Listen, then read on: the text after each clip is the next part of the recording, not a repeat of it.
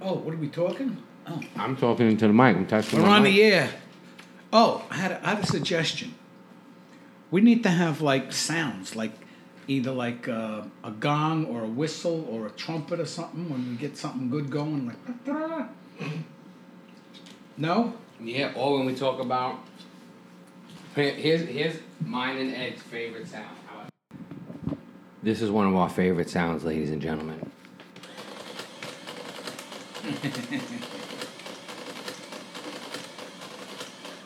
Now, those of you from Ed Sheeran's generation, that is not the ticker tape coming off of the hot press when you guys used to do, beep, beep, beep, beep. What's that called? I don't even know. SOS, Morse code. That is the sound of the calculator calculating things. Profit.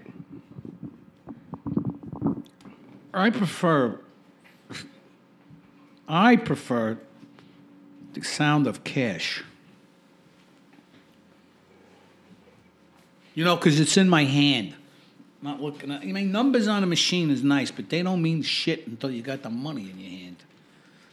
Hold on, see, I got to get a bigger bill. I only got a couple of thousand on me here. See, like, you know. You want my bankroll? Here's the sound I like. It sounds so much better than a calculator. No, this is in my hand. A calculator, you can't go into a store and go, look at these numbers, give me something. What I'm fanning here, you can take and get something of value with this sound here. And then you cash it in, and sometimes you can get a discount. You know what I mean? That's the sound I like the best. I mean, I think that's a great intro. Forgive me, I'm eating. I'm on my 14th hour of the day. I did eat lunch, though. I did eat lunch. It doesn't always happen. We won't discuss So that. you got another 4 hours to go. What's the problem? I'm here. Yeah. So what do you want to talk about today? Besides cash is better than numbers on a computer or calculator. So let me just, because you're a hammer, let me just explain. Counting money in your hands, it's fabulous. Looking at it, making sure it's in your bank account, fabulous. Calculator allows for accuracy. So you know exactly how much you actually really have. Even with those cash dollar bills, a calculator would still work. So If you want to know how much you have, you don't do that with a calculator. you do that can't by- count checks you can count them in your head because we've done it, but you can't count checks I'm not counting nothing in my head. I look at a screen where I have my financial statements from different places. And also, when you're in business, and I know you probably had a ledger book like friggin' Al Capone, but when you're in business, you use the calculator to make these things called deposits. yeah, Did you use a calculator? yeah. No shit. So thank you. Point made. I agree with the cash You're thing. leaving a point. The point I'm making is that just allowed another step where I got beat out of money because the bank was screwing you one way or another. Or allowed you to win money. In fact, funny How story. does a bank allow you to win Not money? win money, but if you calculate it correctly, if you calculate it incorrectly, you think the bank's going to tell you were wrong when it was in their favor? I don't know. Oh. Anyway, so to tell you a story about banking, a former banking institution that I dealt with prior to Check 22, and that's a whole nother banking fiasco, it used to take a day or two for them to actually double check the numbers, whereas now it's checked right at the teller. But I used to handwrite them, and if you know me, my handwriting is worse than any doctor you could ever meet. So I caught something once that they didn't find, but they always found when I was over than what the actual numbers were. So I started using a calculator. We have a system in place where you have to you have to do the calculation twice, and the numbers have to match, and you have to make a copy of that before you bring it to the bank, and all these other things to ensure that nobody screws us out of money. So the calculator is important in business. Cash is cash. Cash is king. You're talking about a deposit. Yeah, you're right. They check the numbers twice. That's right. You just can't But give it up. but you're in the wrong bank because the bank I go to, you deposit it, and if you're over under, they tell you, oh, you shorted yourself by $150, or you're wrong, you put down 150 more than what it really is. So I know, but it depends on who's taking the deposit and who thinks they could scheme or scam or skim for the day. Scheme, scam, skim. Yeah. All right, look, it hasn't happened to me, okay? So I can't speak to that. And cash is king. Cash is king. Okay. I mean, you walk into a place like, let's say, some hot shot club, like whatever, and you start showing people a bank statement. This is look what I made, and it's all written out on a piece of paper. Or you go in there and you start flashing a shitload of bills. So what are you talking about? What are you talking about over there? Strip clubs? You're making it rain? What are you talking about? Who goes into a club and shows off all the money they got? Yeah, you using credit cards. Listen, there's pros and cons now. We can talk about that at any time. There's pros and cons. You're going to spend cash or you're going to spend credit. As long as you know what money you have, and that's really what it boils down to, and I know you know that, and I am like you. I got it from you. I know how much money I have. So when I use the credit card, I know what I'm doing. And the good thing about credit card, for those of you starting a business or in business, you may know, you have the money. Why not let the money ride for 30 days, especially in the commercial sector where I'm at, where you're waiting a minimum of 45 to 90 days for your money. So that's where credit comes in.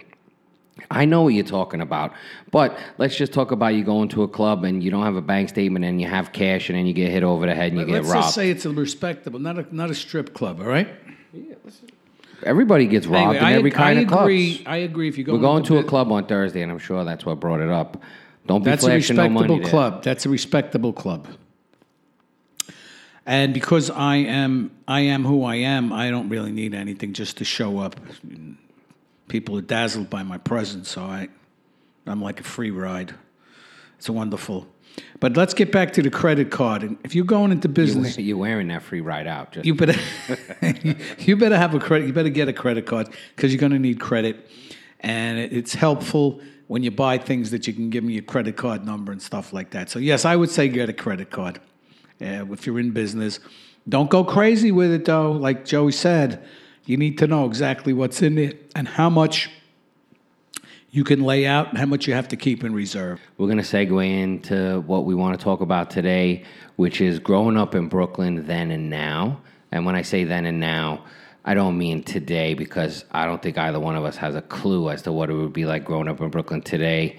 Times change so much. Where I'm talking about the 80s and 90s, and Ed, you'd be talking about the 50s and 60s, I imagine. Okay. Is it earlier than that? I mean, were you around the Great Depression? Talk to me. No, but I was around when Harry Truman was president. I don't remember much about it. But there's a lot of differences and a lot of similarities. So we'll get through the easy ones. Ed Sheeran was alive when the TV was invented. No, I wasn't alive when it was invented. I was alive when it became popular. Oh. It was invented a long time before it became popular. You'll go listen to History Channel, pal. Yeah, I will when I'm in between adventures. I hope so. So, but that is one big difference, right? Wouldn't you say? Like that you grew up as a child. When did you get your first TV? How old were you? We don't need to. Probably 9. Right. So that had to be huge. But let me go back and reminisce, if you will. It was a time, there wasn't no TV, but there was radio. And you had all of these... much like podcasts. Yeah, much like a podcast. And you had The Shadow, you had a Captain Video, and they were all, these adventures. And of course it ended with, they were all in trouble, tune in next week. And you were riveted to that. And I remember one time, there was a ocean liner that was sinking, and it was a Captain Carlson, and he was trying to get this boat to shore. It had been attacked in a gale or something. I think he did get it to shore. He was hailed as a hero or something. But it was thrilling every day to listen, how he was getting closer to land and stuff like that. The other thing about no television, or maybe it was more than that, I don't know, it was a different time. People came over your house and they had tea. You talked. They talked about everything from politics, religion, anything newsworthy, and nobody had a gun. Nobody had a knife. And it was just a more, to me, I mean, I guess as any kid, life is more tranquil when you're 8 or 9 years old because you don't understand or care what the hell's going on. You're having a great time. So, yeah, when everybody started getting TVs, of course, you made the guy that had the TV your best friend. So you could go over his house and watch TV. Then we wanted a TV, want a TV. I remember our first TV was a Macy's Herald. And we had that for a long time because it had all of these tubes. And whenever something went wrong, Macy's Herald gave you a book to tell you what tube it was or what tube it could be. And my dad, rest in peace, used to go up to this TV store and ask for a couple of tubes. And one of those tubes was always the right tube, and he'd bring the other ones back and get a refund. So, it was a big deal when something went out. Oh, my God, you got to do something, man. Davy Crockett's on. Of course, my favorite was Gene Autry, but Gene Autry conflicted with my mother's Rosary Society, which met once a week to say the Rosary for world peace. They met in the house, or it was through the TV? No, it was in the house. There was like 8 or 10 women on the block. You switched house every week. So now there's a big thing coming up with Davy Crockett. Oh. One of those tune in next week. I had to go see. I had to see this thing, of course, and I knew I was going to see it because my mom had done the rosary in our house last week.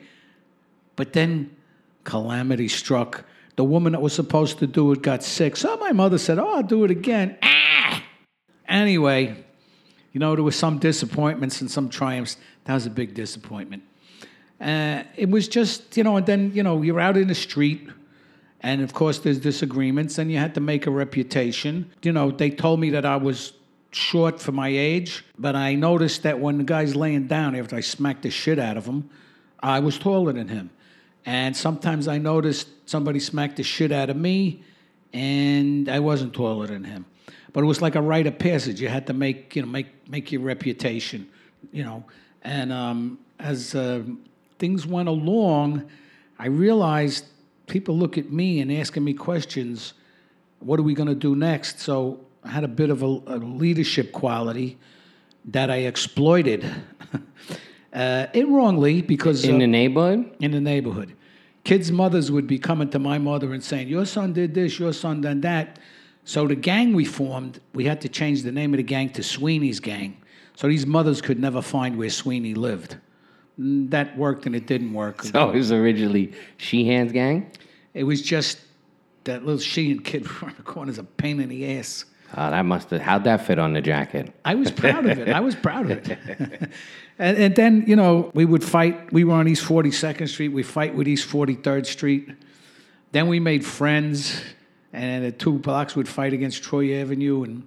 And then, we smartened up a little. We'd have hockey games against each other, great softball games, and occasional fights.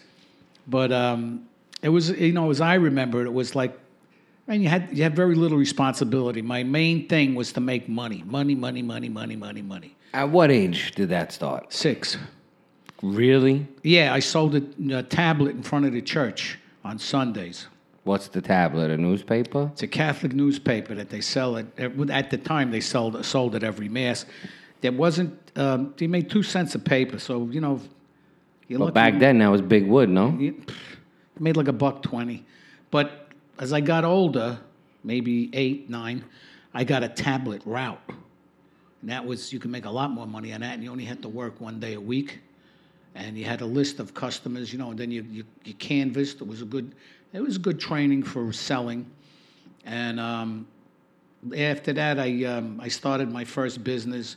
Me and a guy named Richie DeBella, we were collecting newspapers. We used to store them in my parents' garage. And then his father had one of these old LaSalle, I think, or DeSoto car with a big back and a big trunk. So we used to throw all the newspapers in there, and we get 40 cents 100 pounds. And that's how I got my first season's pass to Farragut Pool. For those of you that don't know, Farragut Pool was on Farragut Road and Albany Avenue. I think there was a path mark there. I don't know if it still is. But that was a big thing. You went there every day that it was sunny. You went swimming in the pool. It was before girls ruined everything because you didn't care about them. You just wanted to have fun with your friends. And so, yeah, that was my first business. Then after that, I got a Ralph delivering the New York World Telegram and Sun. That was another good lesson on how to sell and how sales could make money, make more money in your pocket, which helped me a lot when I eventually got into pest control. Have you ever noticed that we always come back to business and making money? Because we were trying to talk about growing up in Brooklyn, then and now, your time and mine, and we're back to how we're going to make money. Which, listen, I think it's good, or how you made money and how to grow and all that. Trust me, it's not a sin. But I did, so just listening to some of what you said, and even, in all mediums of entertainment, nothing's changed much over, say, however long the TV's been around, 70 years or 80 years. It's always, tune in next week and see if so-and-so dies, or if they get back together, or blah, blah, blah, blah, blah, and they suck you in. No, on Bonanza, or as Grandma used to call it, Bizani, they always solved the problem at the end of the show. Oh, I had a show like that. So look, it's just, nothing's different. We had growing pains, something always, and it was all done in 24 minutes. Yeah, life should be so easy. It's a bad lesson for anybody. Well, now Bizani or Bonanza, depending on who you're listening to, that took almost an hour to solve. They had big problems, but it was just I'm trying to think. The first time I think I sort of got into politics was when Fidel Castro was going to blow up New York. I'm like, wow. That was a thing? That could be a problem. Yeah, the Cuban Missile Crisis. And everybody swore that Kennedy did a good job. But yeah, they got out of it. But they also got us into it. If they'd have sent in the planes for the Bay of Pigs, they would have won the Bay of Pigs. Kennedy backed out. He punked out at the last minute. My opinion, of course, and if you don't agree with me, that's fine. I don't care. That's my opinion. And so we got over that, and I started like, wow, what's going on here? Then I went to a Barry Goldwater rally. Well, who's that, a communist? No, he was a conservative. I said, this guy. But then LBJ told everybody he wasn't going to send any boys to fight in a foreign soil. And then he had 60,000, roughly, of our guys killed for nothing. He knew he was losing the war, that son of a bitch. And he still kept it up. So anyway, I'm just curious. Yeah. Growing up in Brooklyn. Yeah. This is global politics. I'm just trying to... Okay, so anyway... Just trying to tie it in. Global... So you had Sweeney's gang. Yeah. You fought the neighborhood. Yeah. No, I'm just... So Brooklyn is Brooklyn, I guess. But we didn't use guns. We didn't use knives. Sometimes you fought somebody, you beat the living shit out of them, and they beat the living shit out of you. 2 days later, you were friends. Yeah, we grew up in Brooklyn. I mean, well, you know where I grew up in Brooklyn. It was Flatbush Avenue was the dividing line. Between what? Between who you were going to beat up and who you weren't. So my first fabulous experience was, I think I was like 12 or 13. And as you know, we lived 1 block off of Flatbush Avenue, which was, I guess, considered Marine Park or Flatlands. But basically, it was a Marine Park against like Mill Basin. I was walking home, and I heard about these things that they called roll-ups, where guys got out of a car and beat the shit out of you just because you lived on that side. But I was like, this don't make no sense. Kind of. I kind of knew it, but... So I took my first beating from 4 guys that jumped out of a car. But the next day, we got in a car with these other kids, and we went on the other side and beat up just random kids in the street. And that was the beginning of... I would never say I was in a gang. There were gangs and stuff like that, but I just had my crew that I roll with. And thankfully, by the time of 16... we didn't have too many problems, very little. Once in a while, we had a couple of fights, but none of this gang stuff. But I will say, as I started to get older, when I was a kid, the worst thing you could do is get hit with a bat. Not that doesn't hurt, but bats, hockey sticks, there were no knives or guns. But I remember probably like my 10th or 15th time getting the crap kicked out of me. We got in a car and we went to El Park. Yeah. We were in the van with the kids, and we had bats, whatever, hockey sticks, chains, and this kid pulled a gun and just shot it twice, and like everybody, it was like the first time ever. And we all Whose side was he on? He was on our side. Oh. But And that was it. After that, I think I probably was like 15 at that time, and I was like, I really don't want to do this. I know some of it is necessary, but I don't think I want to just do it randomly. Like, if I got to fight, I got to fight. And then probably from then on, it was just regular beefs over nonsense. But no, like, you live on this side, I live on that side. But that's how the neighborhood was. And even, like, some of the younger kids from us, as they grew older, they started to change it. But now there also been shootings and stabbings and stuff like that. Well, too. in my day, as you got older, like 17, 18, you started to realize that some guys were just nuts. And you'd been hanging out with them for years. They were good fighters. But it was never going to end with these guys. And I remember one time they were going, had a big bunch of guys together. They were going to fight Pigtown because they said we couldn't use PS235 schoolyard. I'm like, I'm done with this shit. What's Pigtown? That was guys that lived on the other side of Clarkson Avenue. Why? Because they were pig farms? Yeah, during World War II and shortly after that, there were pig farms up there. I remember when on Sundays, Grandpa would always take you for a walk to Pigtown because give Grandma a break. You went to walk for Pigtown, you were really tired when you got home. But, they would take in the antennas off cars and whipping the shit out of each other, and I didn't see it. You know what? So we can play in 135. What's the big deal? Having said that, I did get into a fight with some guy, PS235. I wish I had tapes of that fight.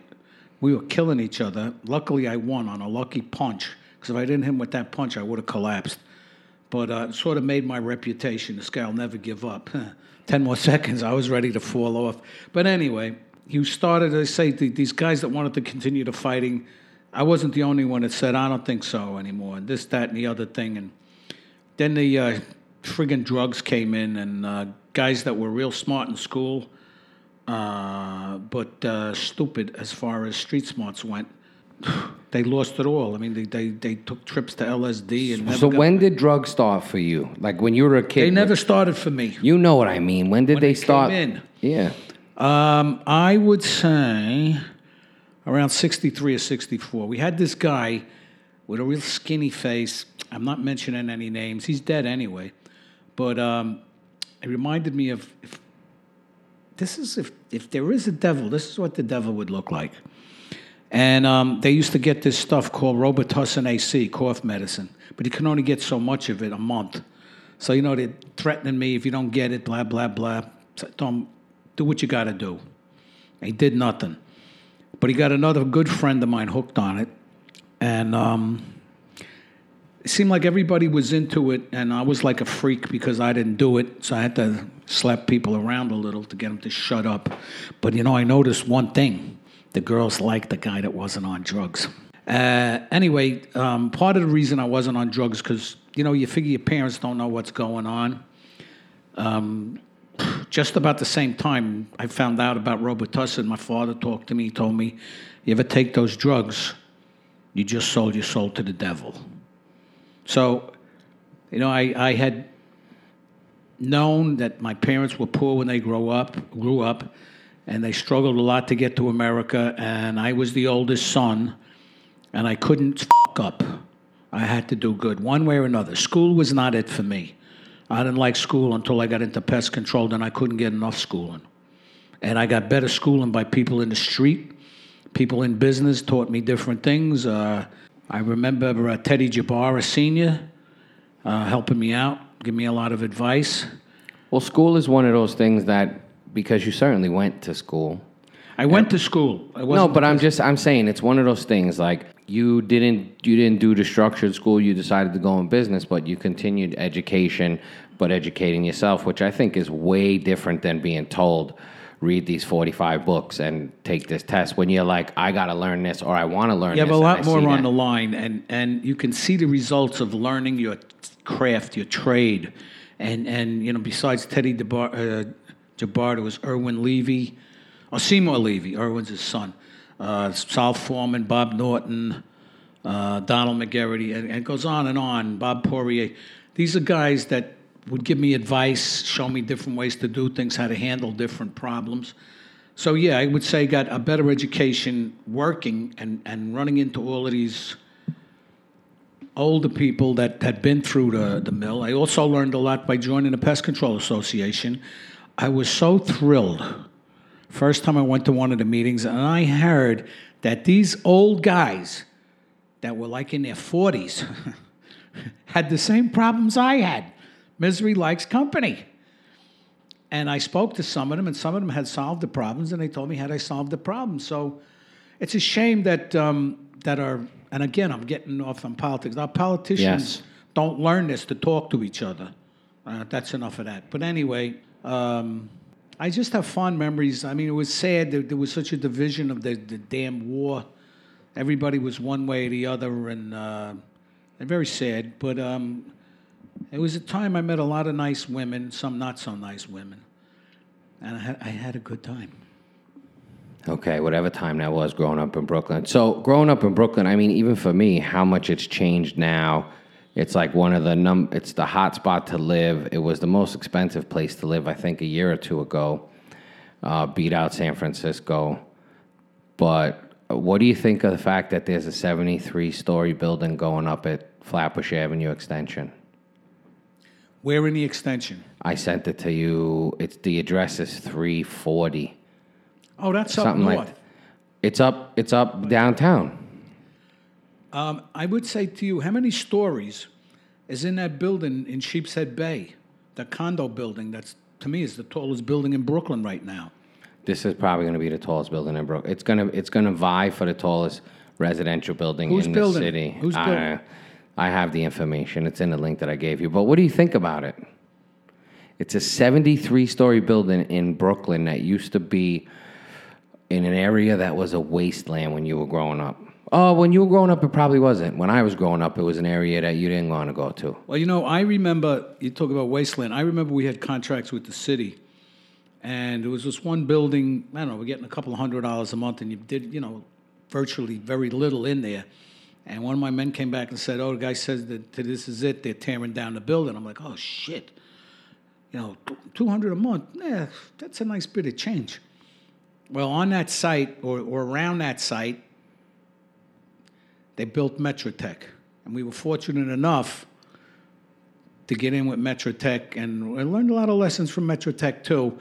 Great gentleman there, rest in peace, Terry Whalen, taught me what it was like to be a good boss. Tell somebody you got a problem, ask them to fix it. If they fixed it, thank you, and they pay you. I think if they didn't fix it, he might not have been so nice. But he was just a cool guy. Anyway, so we lost $200, and we picked up a lot more than that over the years. So is it good? I think it's good because, I remember when I first became an exterminator, we got some accounts in the Bronx. You're from Brooklyn? Oh, what a shithole. And people say, where you going? Right, we thought the same thing about the Bronx. Well, I'm just talking. People, you'd be where everybody hung out in those days, Pat's Candy Store on Troy Avenue. And you go in there for your coffee. Where you going today? I got to go to the Bronx. Holy shit, you think you're going to come back from there alive? And what people don't realize, there's a lot of similarities in Brooklyn and the Bronx. And that's the problem.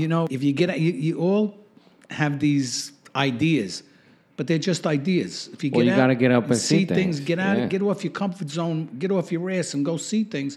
You see them a little differently. When we were kids, we used to say things, and I remember this, and I think the twins would remember this, and Lenny too.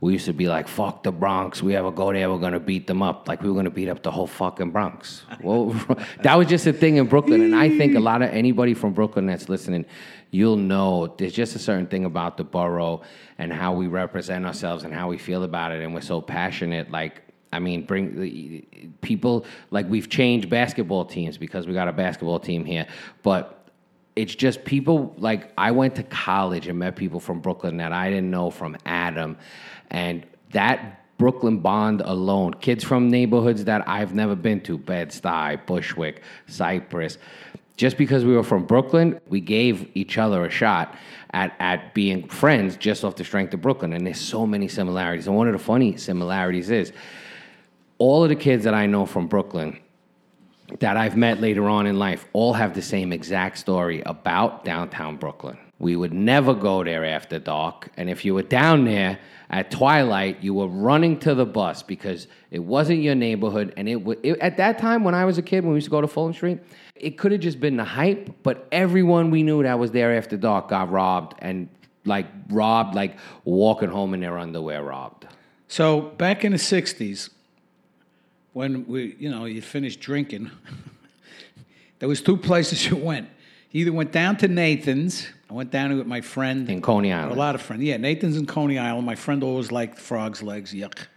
So I got hot dogs and whatever, French fries. And if you didn't go there, you went to this place on Atlantic Avenue in Flatbush. It was a triangle in the middle of the street. And there was a guy there that sold hamburgers and hot dogs only. And yeah, there were tough-looking guys around there, but we never got bothered. I mean, we didn't look for trouble or anything. We got in the cars and got the hell out of there. But yes, that area too, Atlantic Avenue going from Flatbush Avenue to Vanderbilt, that was an area I became very familiar with because there were meatpacking factories there, and there were a ton of rats.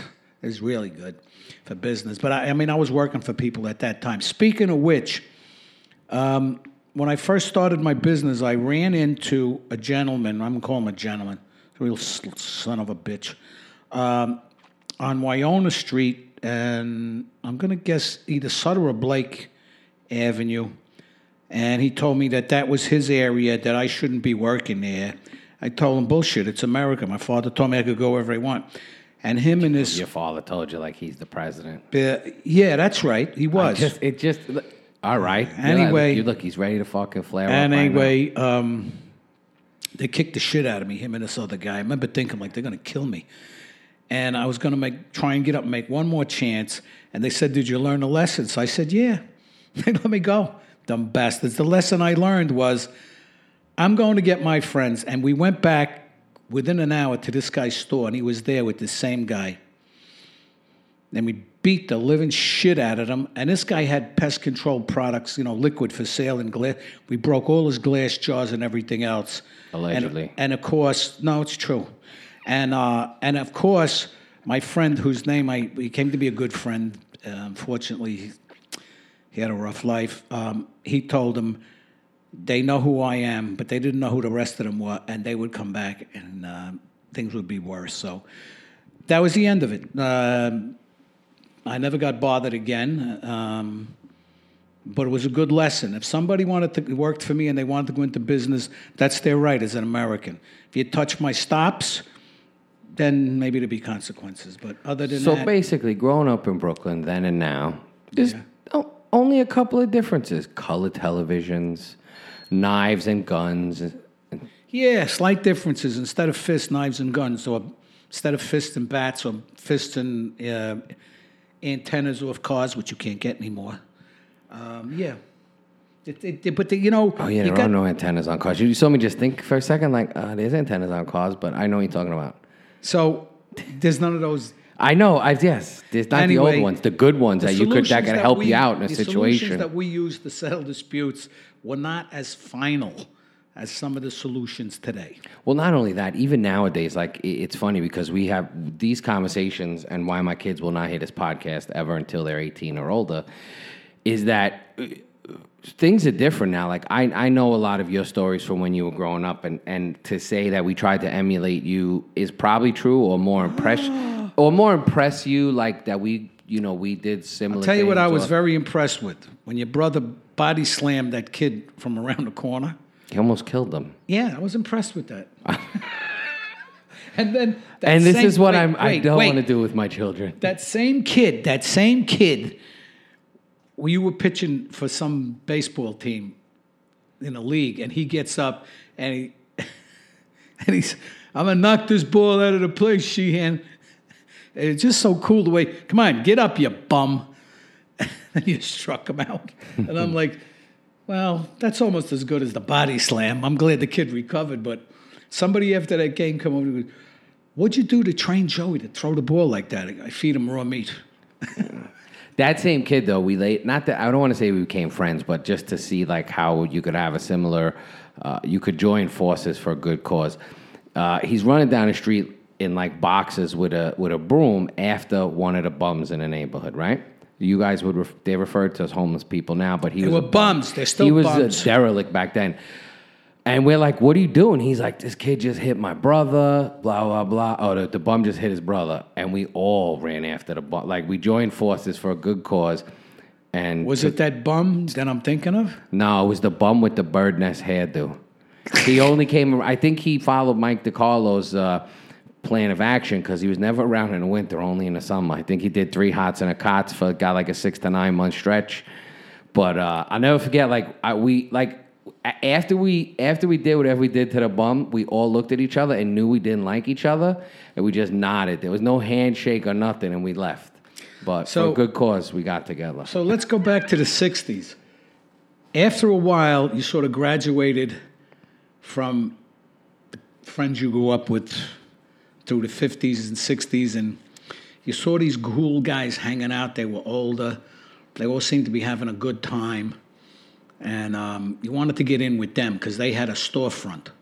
They weren't gang. They owned the business, and it was like a real good time. So I don't even know how I got in with them. I knew somebody, and anyway, every Friday night you met there after work. You decided where we were going drinking and everything. And as my pest control business grew, I would be going home early on a Friday night. A Saturday was my big night because I had a lot of work on Saturday. But even these guys, I remember I was bidding on a hotel, and I had a suit. And you better not tell the fucking belt story again. Why not? Did I tell it before? Yes, sir. I told the belt story before. But if you want to hear about the belt story, you can let me know at colonyconfidential@gmail.com. Or listen to the other fucking podcast. That would want, listen, you want to know about the belt story. Trust me. Anyway, we had a lot of time. There was a lot of drinking with these guys, and I enjoyed it. You try to keep it under control, and of course, after a while, it got a little crazy, and took me a while to straighten that shit out. I didn't go to any program. I went to my own program, which was keeping a record of all the money I spent, and I realized I was spending $1,400 a month in a bar. In 1971, 72, it was a lot of money. Another story told on the podcast. All right, so I told it again. Okay, So where do you want to go? Well, I think we're going to go home with this. Brooklyn then and now. You told you could take over the world. You get smacked around doing it, and you keep going. You got to stay focused. You got to have a goal. If you don't have a goal, you're nothing. If you're always poor me, well then poor you. Who causes the problem? It's always good to blame somebody else. He told me to do this, and he did that, and I did that. And then one day, if you're lucky like me, you look in the mirror and you find out the son of a bitch who caused your problem is you. And you got to tell people I ain't doing that anymore and take the consequences and straighten out. Get a goal in life. Me, I was always making money. I just found pest control. I liked meeting people. I learned different cultures. I got educated on the world. I saw things differently than I was led to believe on television. And it changed my life for the better. Growing up in Brooklyn, for me, was a good experience for the most part.